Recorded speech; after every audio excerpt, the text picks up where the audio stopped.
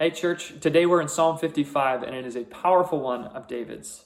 He's pouring his heart out, and I wonder if he's giving voice to any thoughts or feelings that you've ever had. I know it resonates deeply with me. Listen to him. He says, "My thoughts trouble me, and I am distraught because of what my enemy is saying. My heart is in anguish within me. Fear and trembling have beset me. I said, 'Oh, that I had the wings of a dove. I would fly away and be at rest.'" Have you ever just wanted to escape or to find peace and rest from an anxious, fearful, or running mind where you just can't help but keep playing over and over again that conversation where somebody said this, or that childhood hurt, that thing that your parents did or didn't do that just wounded you deeply? It's running through your mind. See, David identifies that. He says, "My thoughts trouble me." Are you aware of your thoughts? Do you ever pause to question where they come from and whether or not you have to be having them? See, the spiritual journey that you and I are invited on by Jesus is one that frees and renews our mind, as Paul talks about.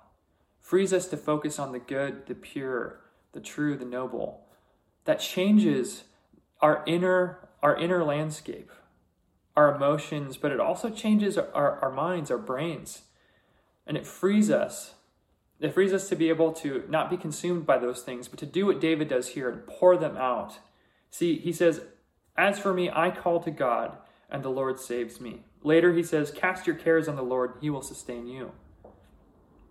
See, but in this passage, he's actually wrestling with not just the general fears or the general challenge of a running mind, but he's actually dealing with a specific betrayal, and one that I'm sure that we've all felt.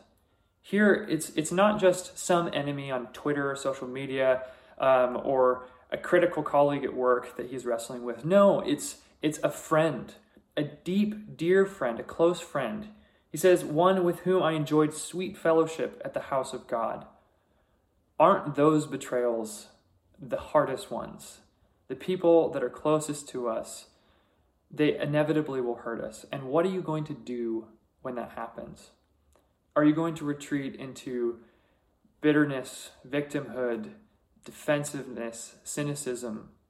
Or will you take that pain and hurt to God, give it over to him, and receive in return the truth about who you are, the truth of how God sees you, which is that you are deeply, deeply loved, that you are safe and secure in him, that he will come to your defense? I know that one of the most powerful things I've ever experienced was a season in my life a couple of years ago when it was so terrible. I woke up, honestly, almost every single day, and for weeks at a time, crippled with anxiety, crippled with just fear of the future and guilt and shame over things long in the past. And I didn't know what to do. None of my tricks were working to get me out of it. I cried out to God.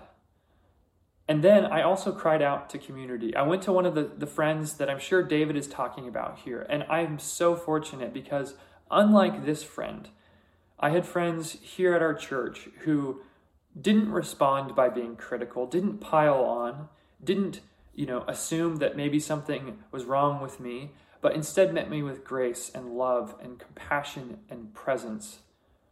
And they laid hands on me and they prayed for me.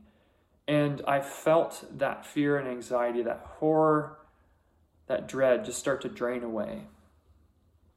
And I was able to begin to receive a quiet mind and to hear from God the truth of who I was in him and the truth of who he is, that he is good, he is loving, he is faithful, he is for my healing, that he has a plan and a destiny, and that is true for you, church.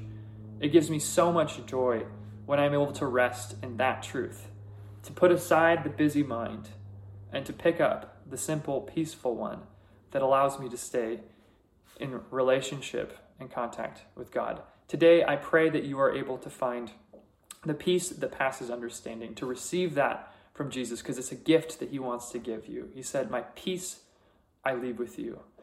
So go in peace today and go being people of peace today.